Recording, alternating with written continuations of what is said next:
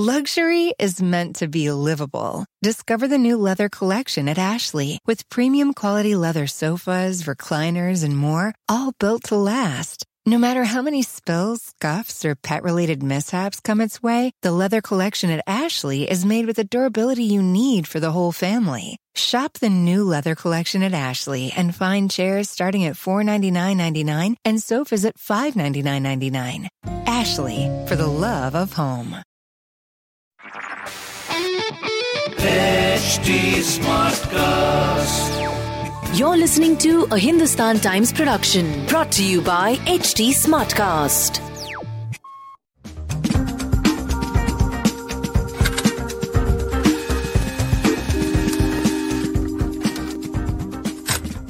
On the record today, we have a special guest, Nobel Prize-winning economist, and he's going to be speaking to us about the ongoing West Bengal elections. 4 phases are already over, and we are exactly halfway through. To get Professor Sen's opinion, we're joined by him all the way from Harvard. Thank you so much, Professor Sen, for speaking to Hindustan Times. I wanted to ask you, how closely have you been following the Bengal elections? Well, as much as is possible from this distance and the time differences, because quite often when there's active time in Calcutta, it's passive sleeping time here. But to the extent possible, I have been and trying to read newspapers like Andhra Patrika and so on. So I've been doing my bit. Very exciting, of course. Yes. And I know that our listeners, our readers obviously know this, but you are from Shanti Niketan. So you have deep roots and perhaps, great attachment to everything about the state. So I wanted to ask you, a lot of people in India, across the country, are really watching it closely because it's been pitched as the battle for Bengal, as the battle for the soul of Bengal. Everyone, all sides are claiming that they are the ones who represent and can defend the real Bengal. What do you make of the type of electoral fight that you're witnessing this year? Well, it's an extraordinary fight. I can't think of another occasion when an election in a state, or what used to be called a province, and that's one way of thinking about Bengal as a province, has generated so much interest that the Prime Minister seems to be almost here all the time. And at least if he goes away, then he comes back the next day. And so is the Home Minister. So obviously, this is something that the central government attaches a tremendous importance to, which is unusual. On the other hand, it's not so unusual that the locals, the Bengalis who live here, think the election here is really an important thing. But the two together has produced a kind of dynamite confrontation, which is really quite rare in the history of political election. Not only in India, but anywhere in the world, I would imagine. Sir, I wanted to ask you, a lot of people are talking about the fact that, why is it that Bengal witnesses such violence while conducting its elections?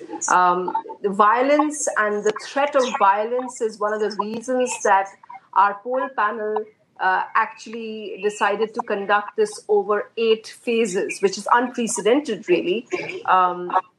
Other places, not that large, are not that much smaller. They're able to conduct it in a single day. Just in the last phase, we saw firing by the central forces and people being killed.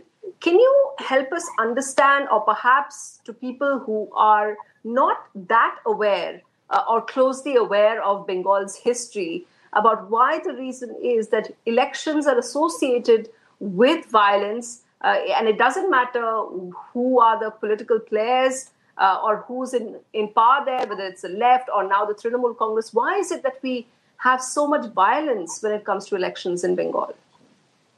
Well, I think we have to distinguish between the different parts of your question. I think it taking whatever number of days it is, 8 days or something like that, I don't think that's because Bengal is more violent. I think that's because the Election Commission wanted it divided, and there was strong pressure. And if you see how the election is going, where the Prime Minister goes away and does a little bit of work for his prime ministerial role, and then comes back next time in time for another part of the electoral approach here. This is something in which the central government clearly has some ability to participate in every activity in a way that wouldn't have been possible if it was a one-day election or two-day election. Now, I don't know whether that was the reason for the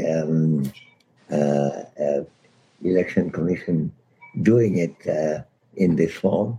A lot of people in Bengal who, as you know, are rather critical of the Election Commission, partly because of the way the peace and order situation has gone, and even the firing that we talk about in one fire for Bengalis, all Muslims having to get killed. It's easy to think about different things, and I'm not going into that story. But it's not the case that it is only the issue of peace in Bengal and the absence of it that makes Bengal prone to having it an 8-day scenario rather than for similarly sized places a 1 or 2 day scenario. There's a element of political reasoning involved in it, and we could discuss that too. As far as the Bengal electoral fight is concerned, I don't know that traditionally Bengal has had more bloodshed in elections. There have been many fights over Bengal over the years. You should think about the history of the British Empire. The British Empire was established in Bengal to start with, with the Battle of Plassey. There were fights going on between Siraj, the last king of Bengal, and the British. And then when the revolt began, the Indian national movement, a lot of the violence in trying to get the British out had its roots in Bengal. So there's a historical tradition too. And, Bengal is also divided between Hindus and Muslims. That has not been traditionally a big divider. On the contrary, if you go back all the way to Bengali culture, even the beginning of the Bengali literature in the 10th century, Jaffa, for example, you would see that there is intermingling of Hindus, and at that time came the Muslim settlement in Bengal. And the main epic, the Ramayana and Mahabharata, the main translating initiatives came from the Muslim kings in Bengal, who were very fond of the epics too. So there has been a tradition of a Hindu-Muslim unity. From time to time, intercepted. The British were quite keen on a division between Hindus and Muslims. It used to be called divide and rule. And there is a certain amount of that going on now. If you take a thing like the citizenship, new Citizenship Act, that is not particularly popular among Muslims because they don't have the rights that the Hindus are given in this. And that generates not only discontent among Muslims in Bengal, but also among Hindus who are very strongly involved with the cause of secularism.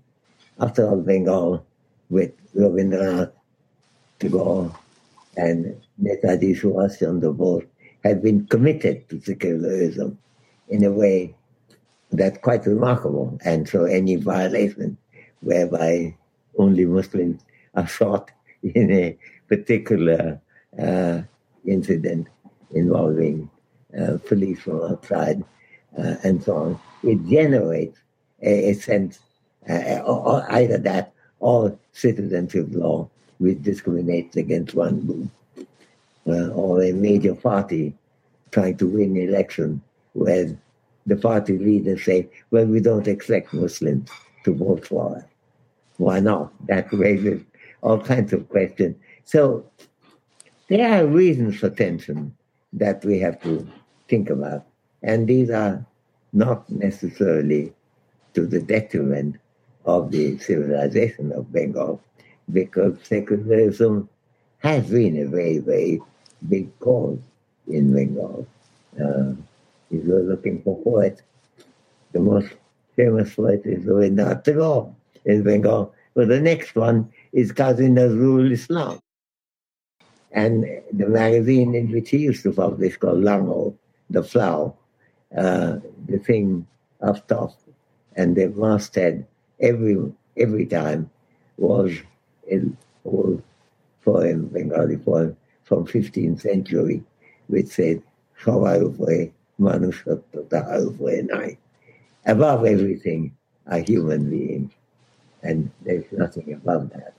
So the division about which God, which religion is avoided by placing humanity in that tradition. That is a tradition where people feel perhaps too rapidly, but definitely have reason to be concerned with the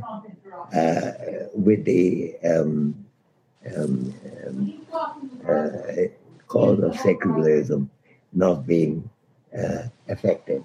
And secularism is very much on the ground, in the battlefield, in the Bengal election. So the 8-day episode has many aspects, and they are interesting. And someday there will be a very nice book, I hope, about the Bengal election. But they have to look at all these things rather than saying, oh, Bengal has a lot of violence, that's why they have it for 8 days. That is not the story. Sure. Professor Sen, you bring up this whole aspect of how the polls have become polarized, and that definitely seems to be one of the themes that, one of the key tools that the BJP uses in many of its election campaigns in many of the states. But I just want to tell you about, I don't know if you've followed it that closely, but one person who works with Mamata Banerjee's team, with the Chief Minister Trinamool Congress's team, having a conversation with journalists in which he was heard talking about the fact why Narendra Modi, why the BJP may be doing much better than expected this time. It's because he said that whether it was the Congress or the left, or whether it was the Congress or the Trinamool Congress, they've all done appeasement of Muslims, which is why the Hindu voters in Bengal feel that let's just give the BJP a try. Let's vote for a party which looks out for Hindu rights or the interests of Hindus, because for the last 20, 30 years, it's been appeasement of Muslims. That's what he's somebody who works with Mamata Banerjee. So it's not this is not the propaganda being served by the BJP. This is someone in the Trinamool Congress or works with the Trinamool Congress. And this is what he felt. To what extent would you agree with that, sir? Well, that seems to me to be a very approximate history. Bengal has been a divided ground for a long time. When the British partitioned it early in the 20th century and wanted a Muslim part separated out, and they hoped that there would be support from the Muslims in Bengal to have a part in which their numerical dominance would be acknowledged. What did the Bengalis do? Bengalis, both Muslims and Hindus, were totally against it. And it's one of the poems about the unity of Bengal, Amartya Sen, became later the national anthem of Bangladesh. So there is a long history in that. And given the fact that Muslims have been traditionally a lot poorer than Hindus in Bengal, as been demonstrated by various studies, there is a need for justice in dealing with it, in looking after the poor, looking after those who get in the rougher end of the pyramid of justice. Now, this is important because, as people like Netaji Subhash Chandra Bose always pointed out, that it is important to see who are the poor in a region and what can be done to help.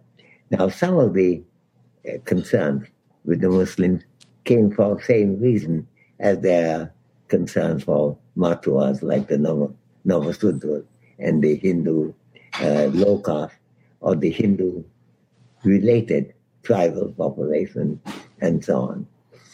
So I think this whole idea that Muslims have had its turn and now it's for the Hindus and we will teach them a lesson is maybe, I don't know, you didn't mention the name of this gentleman. Kishore.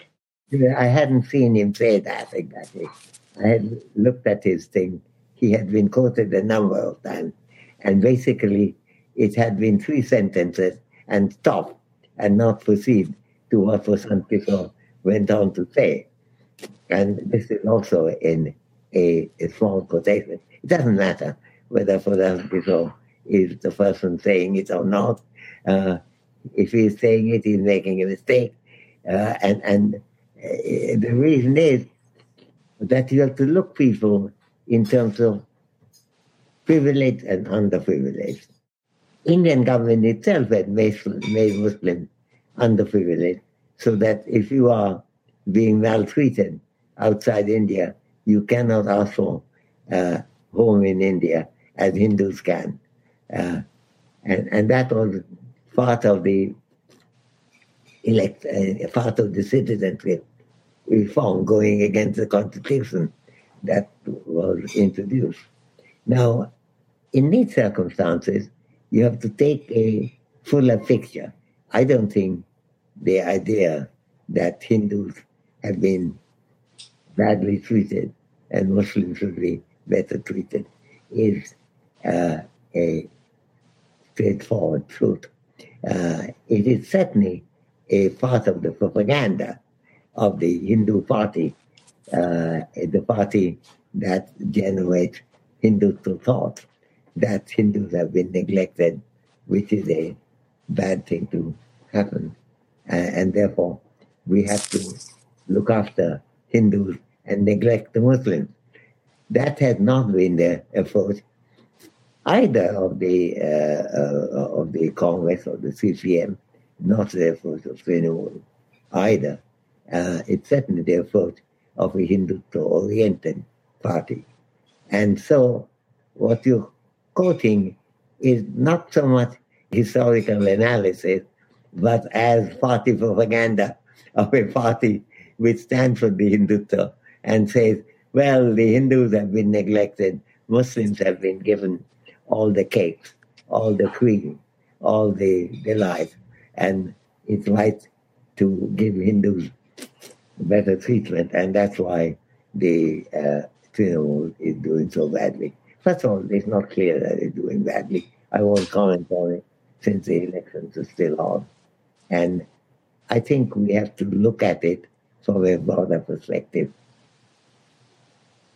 Professor Sen, when you talked about the Muslims, you also talked about other underprivileged communities, for example, the Dalits, backward castes.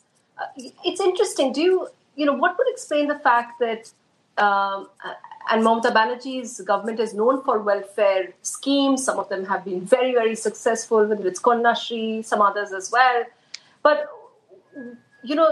if we go by the 2019 results, and even this time round as well, they count in other states as well. And Bengal, they're counting on as well. The votes of Dalit communities voting for them, SC/STs voting for the BJP. What would explain that, Professor Sen? Well, I think they were. I think the BJP was much more successful in being able to get relationship established of an electoral kind in this, and then certainly that is a matter of praise for political election on BJP. Just as they were much more successful in some areas connected to get the tribals more involved.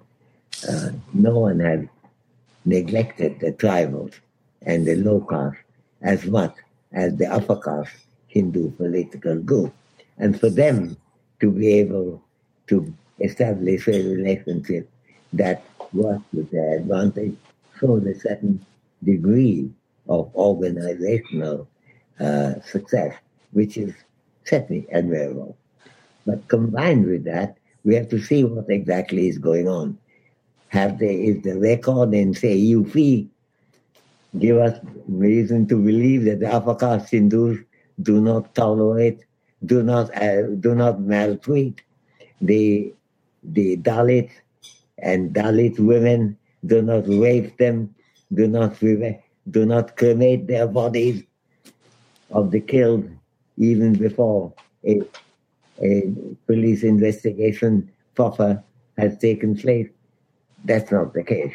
The Hindu upper classes treatment and the record of treatment of the Dalits and the tribals has not been typically all that great. And there are, throughout Indian history, there are these varieties of experiences, and I think it's to the credit of the Hindustan party that despite their natural handicap, whether we talk about fights near Bombay with Koregaon and so on, that despite that, they have been able to play this game very well. But I wouldn't read that as historical establishment that the Bengal left or towards the left have been treated the tribals worse than the Hindu parties have tended to treat. While talking about Muslims, Professor Sen, you mentioned the underprivileged. I want to ask you, why do you think then that the BJP counts among its voters the Dalits, the SC/STs? They're really counting on them. And in fact, these communities voted for the BJP overwhelmingly, even during the 2019 elections. Yeah, I think that's a very interesting question, because what happens electorally is not just a matter of what preceding justice there was in a particular area. It depends so much on the organizational facility. One of the interesting things to look at very far away from Bengal or UP would be, say, Kerala. Kerala had more untouchability, more caste division than almost anywhere else in India. The idea of even unseeability going well beyond untouchability was known in Kerala. And yet, because of ultimate organization, in this case of the left, the caste situation changed radically over time, and it was possible for the Communist Party, which ignored these caste divisions, to get support from all the castes, upper as well as lower. Now, I think we must not ignore the enormous role that political organization plays. Hindutva has been a very dynamic political movement. I may not agree with their approach, but I certainly admire many of their organizational features. And they were successful, not in all the elections. You referred to only one of them in which they were successful. But there are also other elections in which Hindutva was not successful at all in Bengal. So for the non-Hindutva parties, what I think of as traditional Bengali secular party, of which Netaji Subhash Chandra Bose could be a sponsor, a supporter. For such a party, you would say that you have to look at both the nature of the speech, the message, as well as the organization of how you get different people to be promised this and promised that, so that they believe you, and it is possible for you to get their support. As happened with some tribal areas. For example, take Tripura, the tribal population could be captured by BJP in a way that CPM, which had good relations with them, didn't manage to maintain. So I think we have to look at this organizational side. And that's why it's, if you were to ask the question, if Bengal is so secular, how come you end up a situation in which a Hindu party, whether they win or not, at least could be counted as a possibility. That's because of the organization thing. I don't think I would have ever seen an election of a province in which there have been so much attention paid from the center, from not only the Prime Minister, Home Minister, and the Chief Minister of the largest state in India, coming every other day, as it were, but also spending a lot more money. BJP, of course, does have more money to spend, and making good use of that. So I think I would tend to look at it that way. That is neither a reason for hopelessness, saying there's nothing we can do, because there is a lot.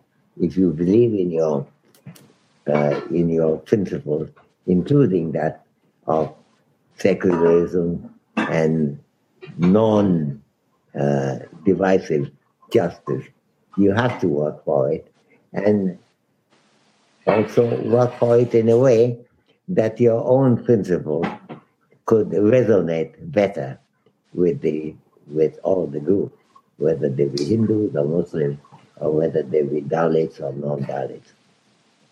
Do you think, Professor Sen, then certain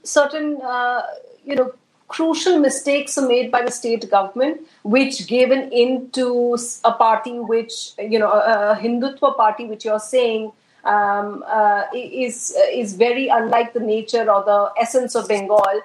Do you think certain mistakes were made? For instance, the whole thing about Mamata Banerjee in 2017 saying that on a particular day there will be no Visarjan because it was Muharram. Then, for example, on a completely different note, my colleagues have been traveling for election reporting, and they point out that many people are saying that they didn't appreciate the fact that the state had blocked central schemes like the farmers' benefit, the direct the money that was sent to farmers. That entire scheme was blocked by the state. So, do you think these were key mistakes which created angst among the voters?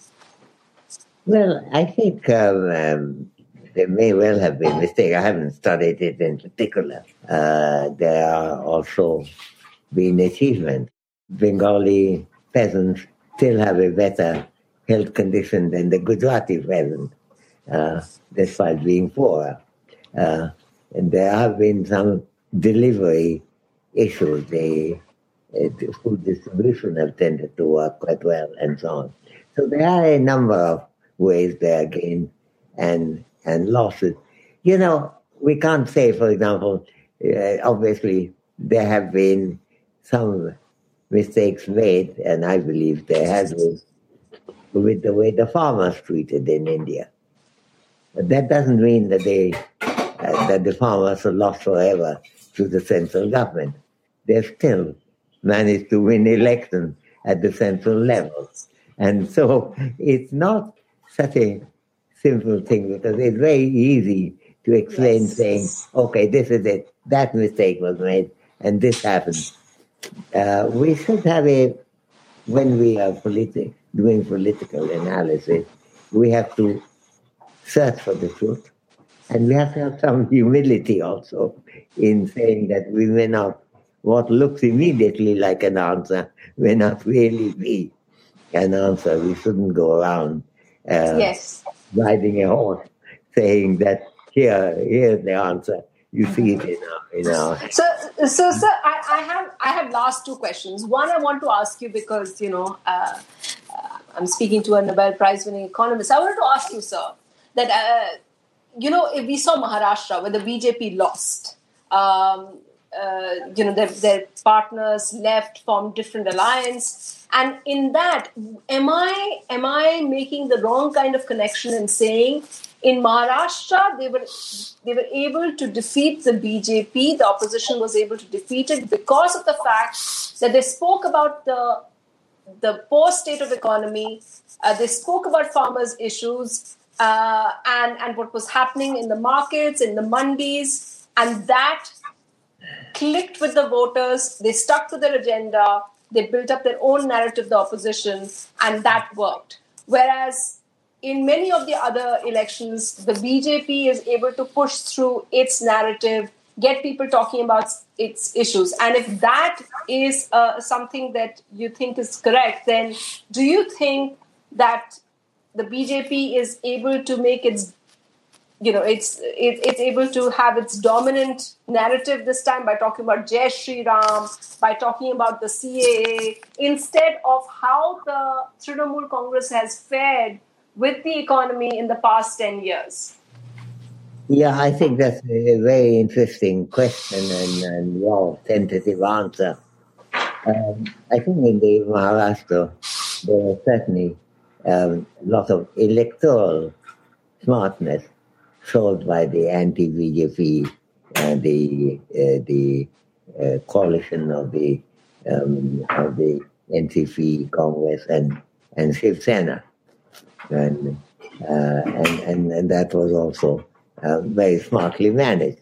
And whether there has been similar smartness in Bengal on the side of the BJP, I don't know, because BJP didn't need it. It's not very much a coalition party. It tried to go in its own direction by particular type of conversion. Ram, you point out, Jai Shri Ram has become a new thing. for that, you didn't need a coalition. What you need is somehow Ram who is not a big icon in Bengal, certainly reflected as a hero of the epic, but not an icon. But how can you build this up? There are a lot of tactical issues here, and some of the tactical issues have certainly gone in that direction. But things are not permanent. It could easily have gone in a different direction. The Jai Sri Ram has come in. How long it will last? There's a song connected with Durga Puja, namely Ma Tui Thakbi Kotokkhon. How long will you be here? That's the question, because of course, unlike in many worshipping, the image of the god is drowned in the case of Durga Puja in the water. The CPM had no rival for more than 20 years. Did they know something which others didn't? And what happened to that when one election suddenly, after having won the previous one tremendously, one election suddenly got all sunk? I think there's the possibilities of varying tactics and strategies which we have to consider. We also have to consider why we are trying to do it. What are the principles? And what really makes a reason for success? I think if there is a secular party which regards a BJP, which is a Hindu non-secular party, I would say, and a secular party, another one like Trinamool, to be exactly the same, there's no difference. I think then the assessing secularism is making something of a mistake there, because there has to be a difference between a secular stand and a non-secular stand. And in Bengal, where secularism and Hindu-Muslim unity has been such a big factor that we cannot forget. So I think we mustn't read more into the successes, though we ought to know how come in Maharashtra this happened? How come it didn't happen in Bengal? How come in UP, where Dalits are treated so badly, they managed to win the Hindustan party? How come, going further back, Kerala, with the worst untouchability, could generate a communist government rather than and could bury their untouchability, unseeability in the past? There's complex questions you're asking, and I'm delighted you're asking them. We ought to look at that. But I think one thing is clear in my mind, that in understanding a long-run equilibrium of Bengal, a situation where Hindus and Muslims are divided up, as if they come, as Jinnah said, belong to two nations. I don't think that is a good position. I don't think it's a stable position. And it's certainly not a position I would like to support. And we'll see what will happen in the elections. But right now, when a lot of things going on, including, I believe, a number of organizational decisions connected with electoral arrangement, which have not been entirely fair, in my judgment, that we could easily raise a question of a purely institutional type, as opposed to matters of principle. And I'm very keen that we are going through a time in Bengal where principles are really important. When Siraj-Dowla, the last emperor, last king of Bengal, Muslim king, was defeated by Clive.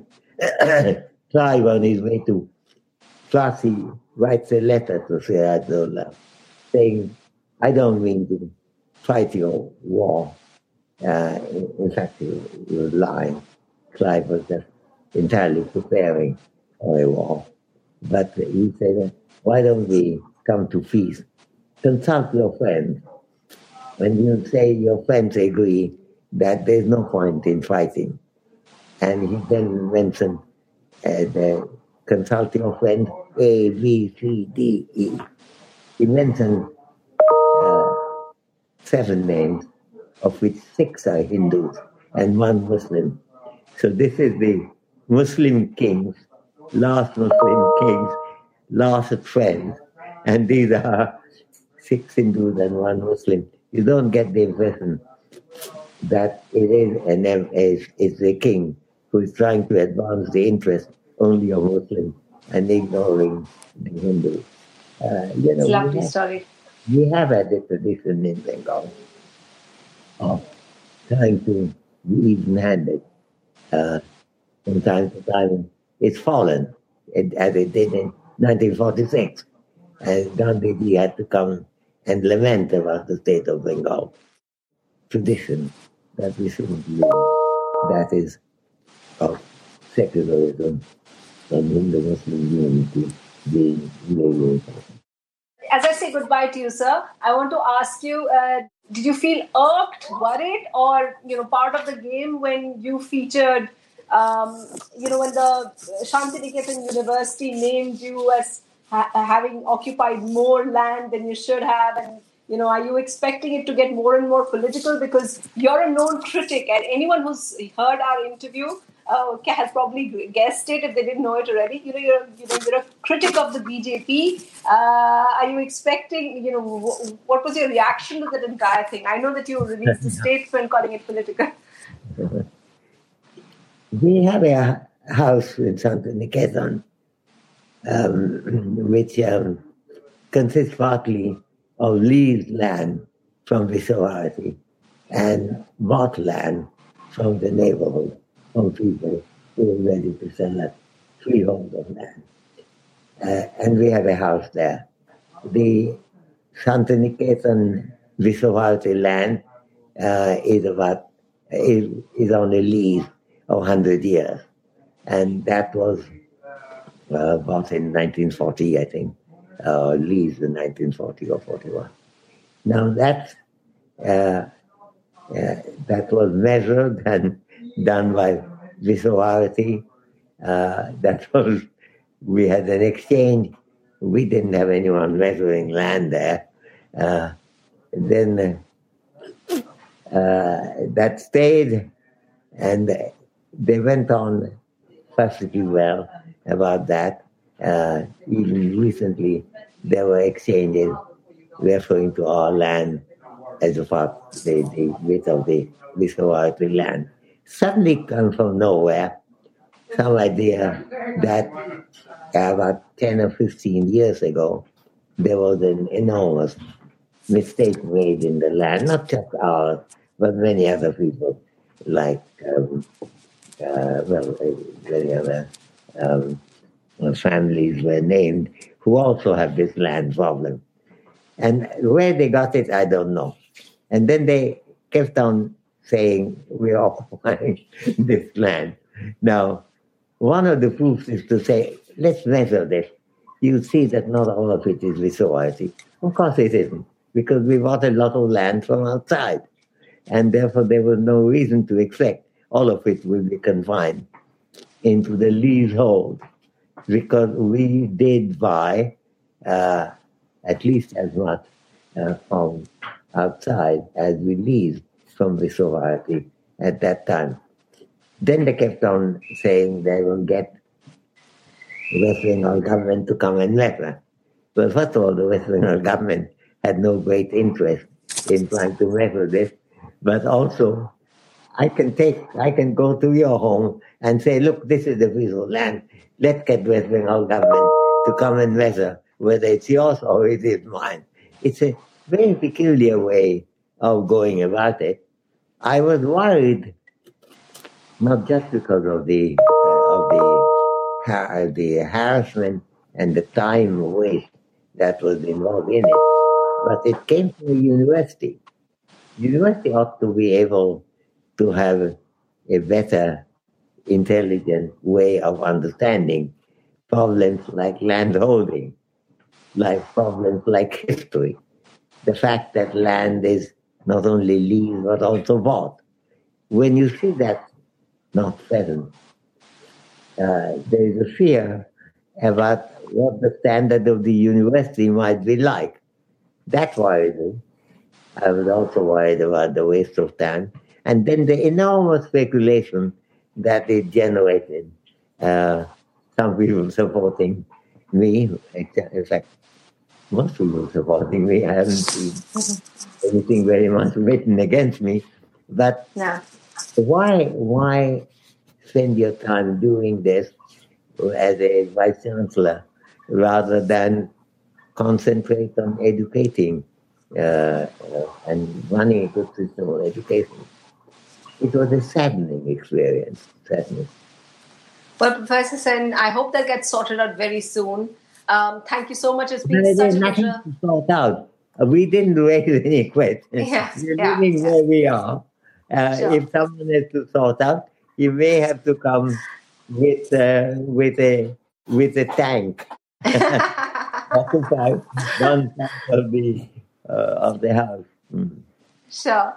Thank you so much for taking your time to speak with us. Thank you so much, sir. And it's been a pleasure. Very much a pleasure to see you, Senator. Thank you. Well, that was a conversation, and that brings us to the end of this episode of On the Record. If you would like to share your views on it, do tweet me at Sunetra C or at HT Smartcast. Send in your feedback, and I'll be back with another episode. So join us then. Goodbye. When did Chennai win its first cup? In 2010. Who won the Orange Cap last year? KL Rahul with 670 runs. If you too are a cricket know-it-all, then play the Crickbazi contest. Watch Crickbazi on HT Smartcast YouTube channel and win exciting gifts on the daily Crickbazi Ka Bazigar contest. Crickbazi on HT Smartcast YouTube channel. Click on the bell icon to never miss a chance to win. Subscribe to HT Smartcast for more podcasts. This was a Hindustan Times production brought to you by HT Smartcast. HT Smartcast. Luxury is meant to be livable. Discover the new leather collection at Ashley with premium quality leather sofas, recliners, and more, all built to last. No matter how many spills, scuffs, or pet-related mishaps come its way, the leather collection at Ashley is made with the durability you need for the whole family. Shop the new leather collection at Ashley and find chairs starting at $499.99 and sofas at $599.99. Ashley, for the love of home.